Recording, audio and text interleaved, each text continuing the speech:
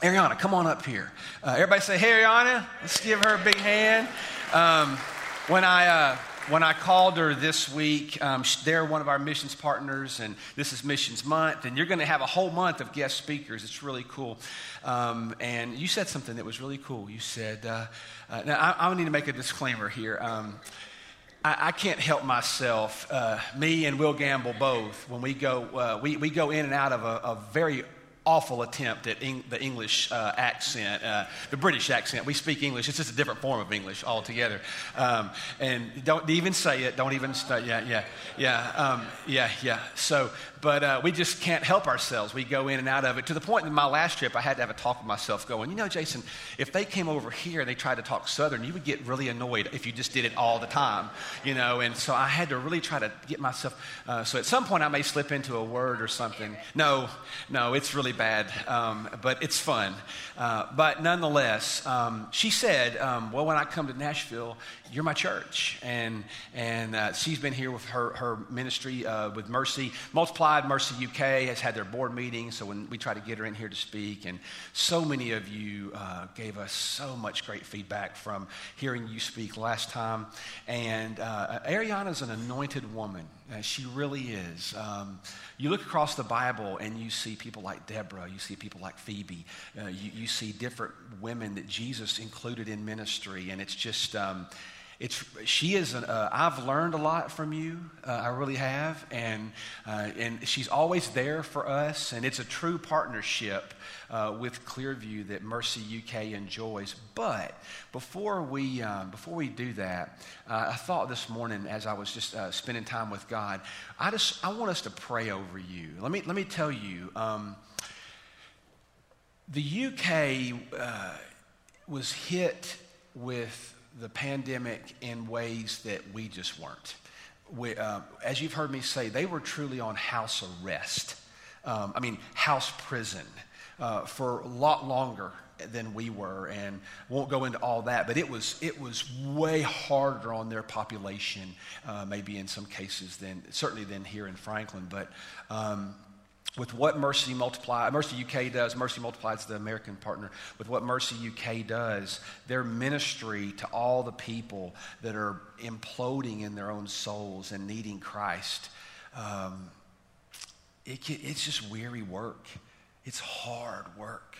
And so, Ariana, we want to pray over you. So I want to get some women, some of you ladies that want to pray over her. Come on down here, and let's. You can, if you just want to come, and some of you women want to lay hands on our sister here, Ariana Walker, and we're gonna just pray and ask the Lord to move. If you come on up here, I don't mean however many you want to be. We're gonna just pray favor over her. Let's. Church, let's just gather around, and as we pray over her, we're going to be ministering and just to her staff. The scriptures tell us in Psalm 23, "You anoint my head with oil," and it's a symbolic gesture, I think, of how the Lord's presence will follow. David knew it would follow him.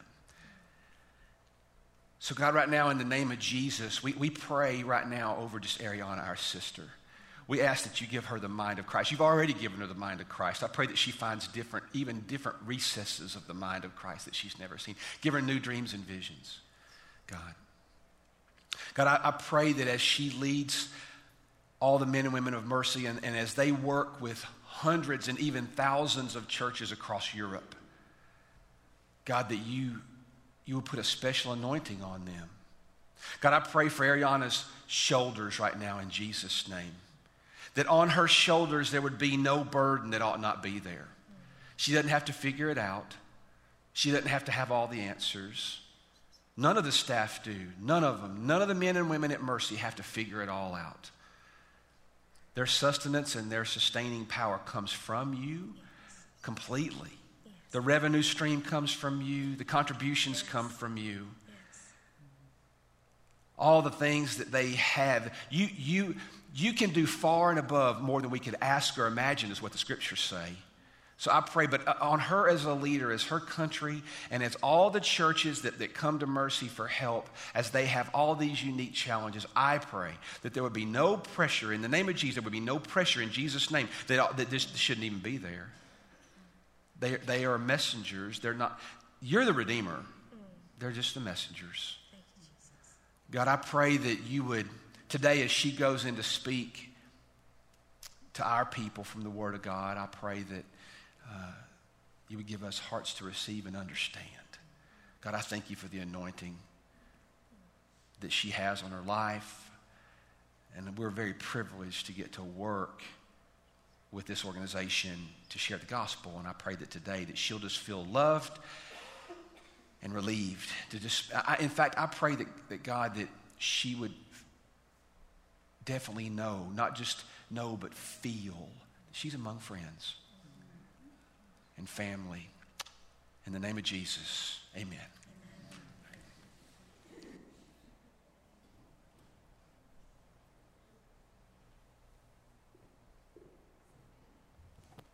Wow. So that's what it feels like to be part of the body of Christ. I'm your English sister, and it's nice to have my flag flying behind me. I'm very proud. And honestly, we so appreciate and feel your support. I know maybe all of you might not get a chance to come and visit, although you are all invited. But those of you who have visited, I know it's been such a great opportunity for us to build relationship and get to know each other. And we're coming up with all sorts of ideas, by the way, between us, with some of the team that came over to visit recently, about how we can get everybody more involved. So stay tuned for some exciting things coming up. I'm really glad I found you all, by the way, because nobody told me that you're meeting in this building now, so I was faithfully waiting on the other side thinking, well, a little bit worried that I may have missed the rapture. Because I'm like, there really is nobody in this room. Or else it's the wrong day, which jet lag could also mean that was also a possibility. Shall we pray just for a moment? I want to just dedicate this time to the Lord. Thank you, Jesus, that you are here. Lord, thank you that we have an opportunity to open your word. Thank you that your word is living. It's a double-edged sword. It cuts right through to the heart of the matter. Lord, I pray right now as we open your word that your presence would be here, that you would speak into the hearts, that it would be seeds sown that would bear great fruit. In Jesus' name, amen. Right, we're going to go straight into Scripture. No better way to start, right? So we're going to look at John 16, verse 33, and I'm going to read it from the Passion Translation, and it is up on the screen for you, because I was remarkably prepared, although I say that, but really it was only the day before yesterday. Everything I've taught you, this is Jesus speaking, is so that the peace which is in me will be in you, and will give you great confidence as you rest in me. For in this unbelieving world, you will experience trouble and sorrows, but you must be courageous, for I have conquered the world. It's not my favorite scripture, I have to be honest. It's not a scripture where I rejoice and think, great, Jesus has promised me, wait, what? He's promised me what? Oh, trouble and sorrow, difficulties, suffering, challenges, adversity. That's not the kind of thing that I was hoping Jesus might promise me. But he has. He has said, you will. It wasn't a you might. It's not there's a possible chance that maybe if you don't behave properly, there could be bad things happen. No, bad things happen to good people. We will have trouble. We will have suffering. Anyone in here right now having a tough time? I know I am. There's some things going on in my world. There are some financial challenges. There's political challenges. We had a prime minister in power for 44 days.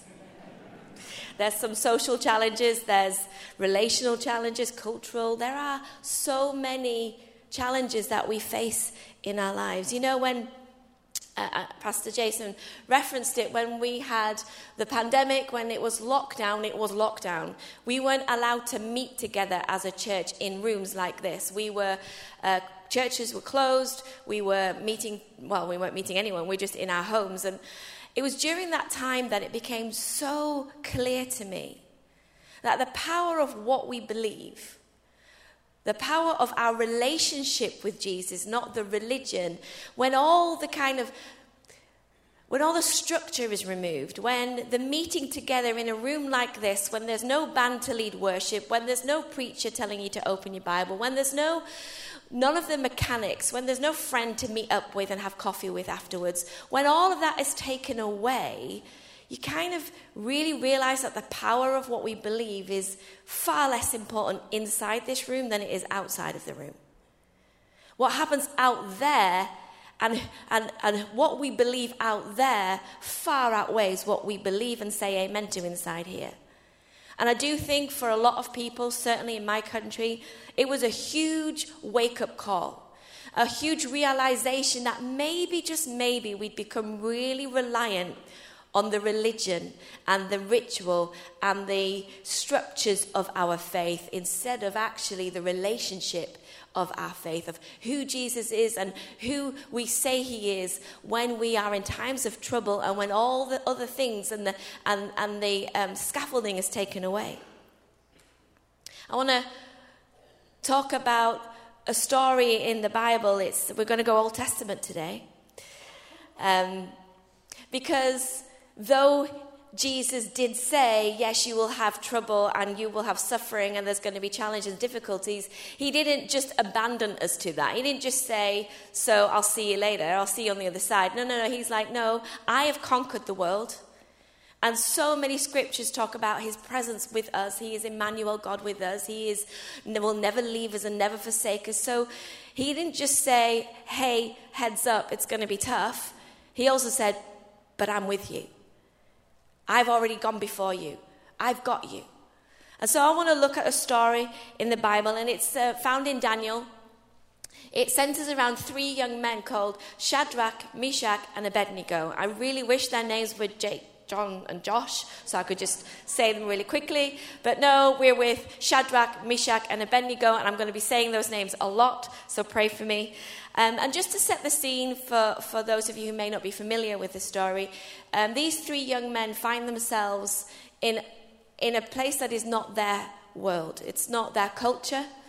It is ruled by a tyrant king, King Nebuchadnezzar, who really is very symbolic of tyranny, of fear, of coercion and control, of a power that wants us to bow our knee to it, which is exactly what he wanted them to do. He built an idol of himself, and he demanded and commanded that all would bow before him. And these 3 men, who are godly men, they choose to refuse the king's command. They choose to stay on their feet. They choose not to bow their knee to the rule of the culture, to the tyranny of the fear and anxiety. And I don't know about you, but there is an increased amount post-pandemic of anxiety, of fear, of a lack of stability. People feel very uncertain all around them. And fear wants us to bow our knee to it. And we're going to look at this story because there's some thoughts I want to share and some lessons I feel we can learn for our own personal lives in this story and how they respond to the king. Well, I'm going to pick it up in Daniel 3, verse 16. Shadrach, Meshach, and Abednego replied to the king, King Nebuchadnezzar, we do not need to defend ourselves before you in this matter. If we were thrown into the blazing furnace, which is the punishment for those who refused to bow their knee, if we are thrown into the blazing furnace, the God we serve is able to deliver us from it, and he will deliver us from your majesty's hand. But even if he does not, we want you to know, your majesty, that we will not serve your gods or worship the image of gold you have set up. You know what? Their response to the crisis that they were facing was not dependent on whether God would remove the circumstance from them. That's huge. It wasn't God's going to take away the fire, so we're going to be okay. It's we think he will, we know he's able to, but even if he does not. You know, our worship of God, they modeled that worship is not dependent on circumstance. It's never dependent on circumstance. Worship is never looking around and going, oh, there's some great things happening in my life. I think I can worship God for that. No. Worship is all about who he is.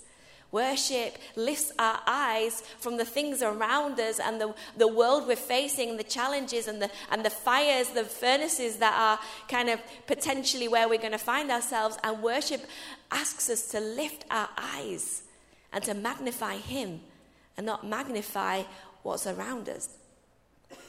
I read this story many years ago, and it had such a profound impact on me that I tell it at every opportunity I can. It was a story of a young couple who had a baby, and she was around 13 months old and got very, very sick. And they rushed her to the hospital and they diagnosed meningitis, and she was hanging on by a thread. The doctors weren't able, as far as they knew, to do anything other than what they'd already done, and she was at death's door. And this couple, they prayed and they called in their leaders and they anointed her with oil and they worshipped and they declared health over her and they prayed for a miracle. And by the morning, there was no sign of meningitis in the little girl's body. The doctors didn't have an answer to it. There was no science that could explain it. And so on their way home in the car with their baby daughter in the back, their hearts overflowed with worship and thankfulness and praise to the God who'd rescued their daughter. But as they were doing that, the father felt, he just felt a prompting from the Holy Spirit. And he felt the Holy Spirit say to him, would you still worship me if she'd have died? Whew. That's a sobering thought. Would you still worship? Would you still stand on your feet, even if you are thrown in the fire? You know, fear will often have us think, what if? I'm pretty sure that Shadrach, Meshach, and Abednego, between verse 17 and 18, thought, what if? Because they make this great declaration. You know, he's able to deliver us, and he will deliver us. Pause, verse 18. I think that's the moment that they had, what if he doesn't? What if he doesn't come through? What if we heard him wrong? What if we fail? That's the what ifs that most of us face on a daily basis. What if I fail? What if I get it wrong? What if God doesn't come through? What if I misheard? What if they leave me? What if is fear. What if is the voice of fear. What if will keep us trapped? What if? I think they had a what if moment because they made that great declaration of faith. What if, though? And they turned it immediately into even if. Even if. What if I fail? Well, he is. Even if I fail, he is my strength. What if I don't get healed? Even if I don't get healed, he is my Savior. Even if I fail, I know he won't fail me. Even if they leave me, he never leaves me. Even if. Turn the what if of fear into an even if of faith. I'd love to tell you that when Shadrach, Meshach, and Abednego did this, when they were obedient, that it all turned out all right and the fire somehow disappeared. But no, in verse 19, we read that Nebuchadnezzar was furious with them, and his attitude towards them changed. He ordered the furnace heated 7 times hotter than usual. Okay, anyone else had that experience? You're doing all the right things. You've prayed, you've read your Bible, you've got your leaders together, you've been anointed with oil. And you're like, okay, we're all set. We're ready. And then the fire gets 7 times hotter. Really? Well, that's their experience. And so the king commanded some of the strongest soldiers in his army to tie up Shadrach, Meshach, and Abednego and throw them into the blazing furnace. So these men, wearing their robes, trousers, turbans, and other clothes, were bound and thrown into the blazing furnace. The king's command was so urgent and the furnace so hot that the flames of the fire killed the soldiers who took up Shadrach, Meshach, and Abednego. And these 3 men, firmly tied, fell into the blazing furnace. You know, the fires that we face in life are real. So let's be real about the fires we face. This wasn't a fake fire. This wasn't a supernatural. This wasn't an analogy. This was a real fire. It killed the men who were commanded to throw them into it. It killed them. This is 7 times hotter than it's supposed to be. So this is a real fire. And we need to be creating a culture in church where we realize that fires happen. Maybe you are facing a fire right now. Maybe you're in a fire right now. Maybe there's a fire of unemployment or a difficult relationship at work or a divorce or a diagnosis or the loss of a loved one or a million other things that are fires for us, things that cause us to feel bound up. We need to be creating a place where we can be real about the fires we're facing, instead of trying to pretend that we're not burning up. You know, I've told this story. I think, in fact, I told it last time I was here, but I'll tell it again because I love it, and because it helped me, and I hope it helps you. You know, when I had a ski accident back in February 2019, I was skiing. I've skied for 15 years, barely even touched the snow, because snow, as far as I'm concerned, is there for me to get from A to B as fast as possible. I don't like to touch it. That's why I'm not a snowboarder, even though my family all are. They just sit in the snow the whole time. And for me, I'm just like, I don't want to. So I don't fall over. I make it my business to not fall over. This particular time, coming down the slope, and I don't know what happened, but I fell, and as I fell, I heard a pop in my knee. Never a good thing to hear a pop in your knee. But it didn't hurt too much, and immediately, because I never fall over, my sons and my husband and my brother-in-law, who were all with me, they're rushing towards my aid. Are you okay? Oh my gosh, are you okay? Are you okay? Is everything okay? I'm fine. Which is the standard Christian Sunday morning response, by the way. I'm fine. Back off. Leave me alone. I don't need your help. I don't want to show weakness or fear or failure or any need at all. I'm fine. I do this all the time. I can ski. I'm all right. So I'm backing everybody away. Leave me alone. I'm all right. And I get back up on my skis, and then I carry on and do my next turn, at which point the pain is so excruciating, I want to throw up. So I sit down and realize I am not fine. And so I had the awful, undignified experience of being rescued off the side of the mountain on a stretcher, backwards, being strapped on there, and having everybody ski past me and look at me with the equal amount of pity and relief, which is the same expression I'd used for 15 years when I saw people being stretchered off the mountain, which is 50%, I'm so sorry for you, and 50%, I'm so glad it's not me. And here it was me this time. And as I was being stretchered off the mountain, I felt God say to me, isn't it interesting how rescue didn't come until you said you weren't okay? And for some of you today, you need to hear that. Because the fire you are in right now is really hot. And it's real. And it has real consequences. It has real implications. And you need to have the courage to say, I'm not okay.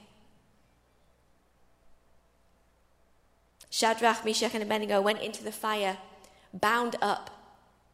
When we're in fires, when we're in challenges and adversities and difficult situations, we can feel completely and utterly bound. It can completely dominate. Like when I was on that stretcher, all I could see was what was right in front of me, because I was laid down and bound up. And that's what happens to us when we're facing tough times. We can feel overwhelmed. We can feel trapped. We can feel lost. We can feel totally unable to move around. It's that feeling of waking up in the morning and for a split second forgetting what you're facing, and then it comes crashing in on you and you remember, this is real. I am really going through this. I'm really facing this. That's what it feels like when we're in a fire. But God has an answer to it. Like I said, he doesn't abandon us to it. It's the fear and it's the situation and the circumstance that would have us be bound up and have us feel isolated and alone and without support. But in Daniel 3 verse 24, this happens.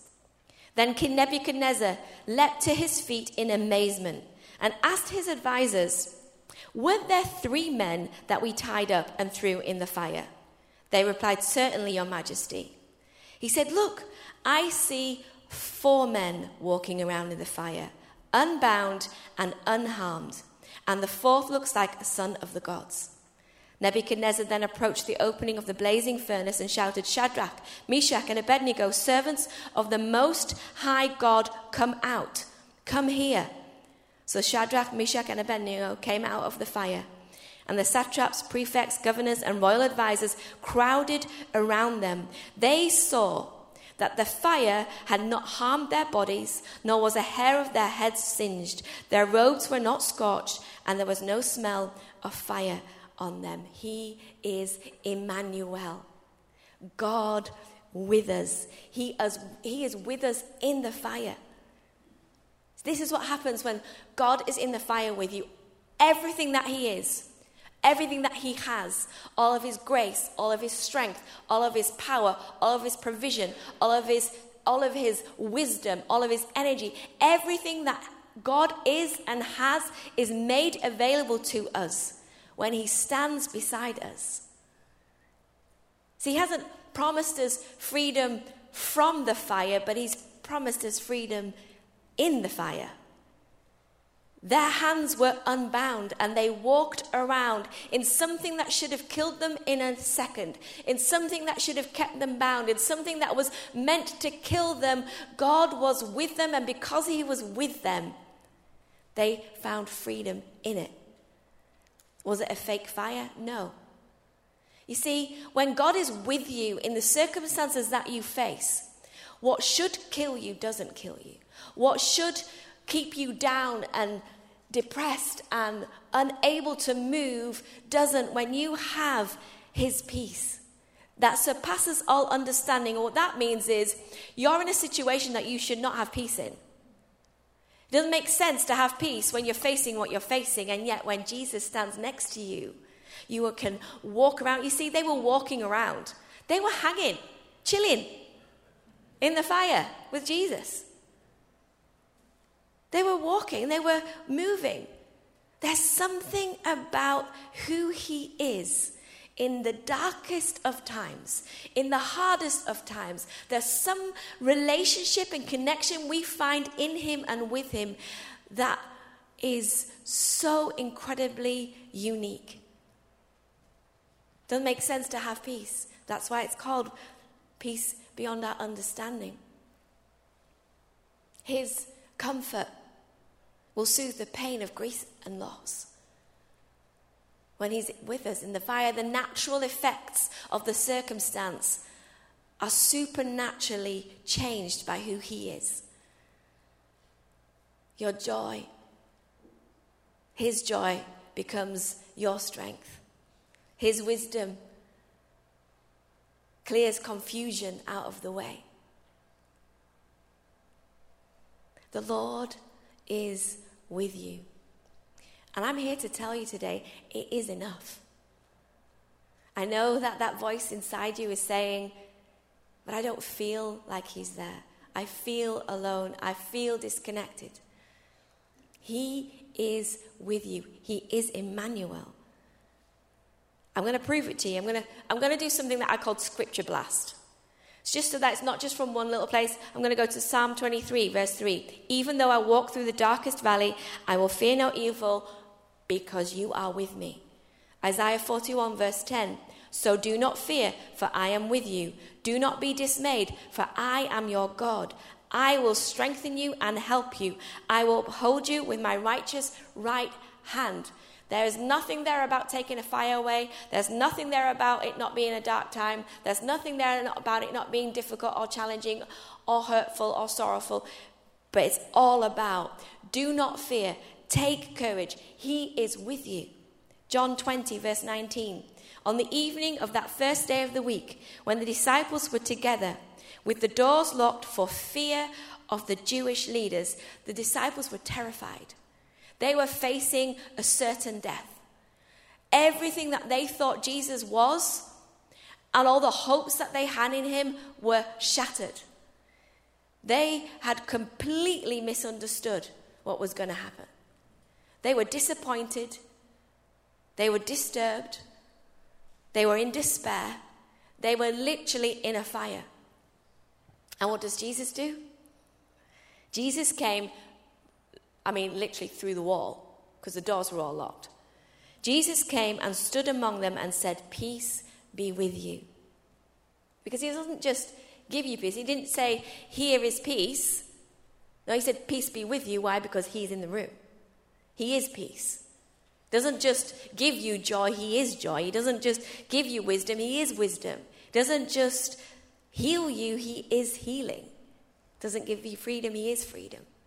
He is all of those things. So when he is with you, you have access to all of those things.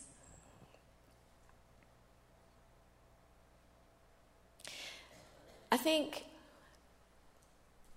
one of the most important things about the fires that we face is understanding that though they can be called fiery furnaces, a furnace, something that is meant to harm you, kill you, take you out, keep you down, we actually have an opportunity to turn the fiery furnace into a beacon of hope. Let me describe to you the two different definitions of those words. A furnace, I think I've got it on the screen somewhere, is a place or time of punishment, affliction, or great trial, severe experience, or discipline. What the enemy meant as a furnace. A time of affliction, a time of great trial, of severe experience or discipline, what is meant to be something that takes you out, can be turned into a beacon. And this is the definition of a beacon. A bright light or fire that shines in the dark and is used as a signal to warn people against danger or to show them the way somewhere. Someone or something that encourages people and gives them a good example to follow. What?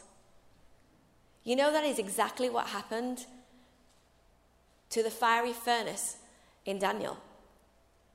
Because we see in verse 28, then Nebuchadnezzar said, praise be to the God of Shadrach, Meshach, and Abednego, who has sent his angel and rescued his servants. They trusted in him and defied the king's command and were willing to give up their lives rather than serve or worship any god except their own God. Therefore, I decree that the people of any nation or language who say anything against the God of Shadrach, Meshach, and Abednego be cut into pieces. I'm just going to go past that really quickly. And their houses be turned into piles of rubble, for no other God can save him this way. So he's obviously still got a ways to go as the king in his salvation journey.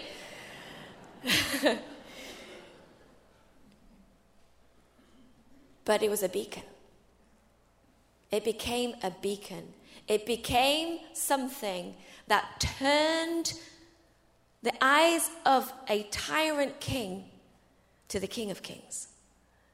Something that caught the attention of those who had no idea how it could ever be possible to survive such a thing. I have to tell you, church, this is our call as the people of God.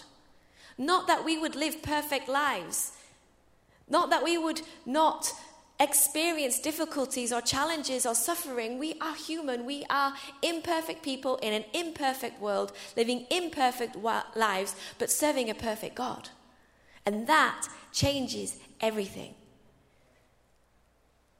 You don't have to be thankful for the situation, but you can be thankful in it. It's what the Bible says. We should be thankful in every circumstance. God is with you. And our community, our neighbors, those who do not know God, who are also in fires, who are also struggling, who are also suffering, who are also finding life difficult, they're looking around and going, is there a beacon anywhere? And when they see that you too are in a fire, but you don't smell like fire, you don't sound like fire, you don't look like you're on fire, and yet you are in the fire, that catches people's attention. What is it about your situation that is different to mine? We are both facing a fire, and yet I think I see an extra person who is with you. Because that doesn't just come from your own ability. It's what turns people's eyes from the tyranny and the fear to the hope that there is someone, Emmanuel, God with us, who is real and whose power turns our furnaces into beacons. I wonder if we can all stand together. I want to close with this scripture.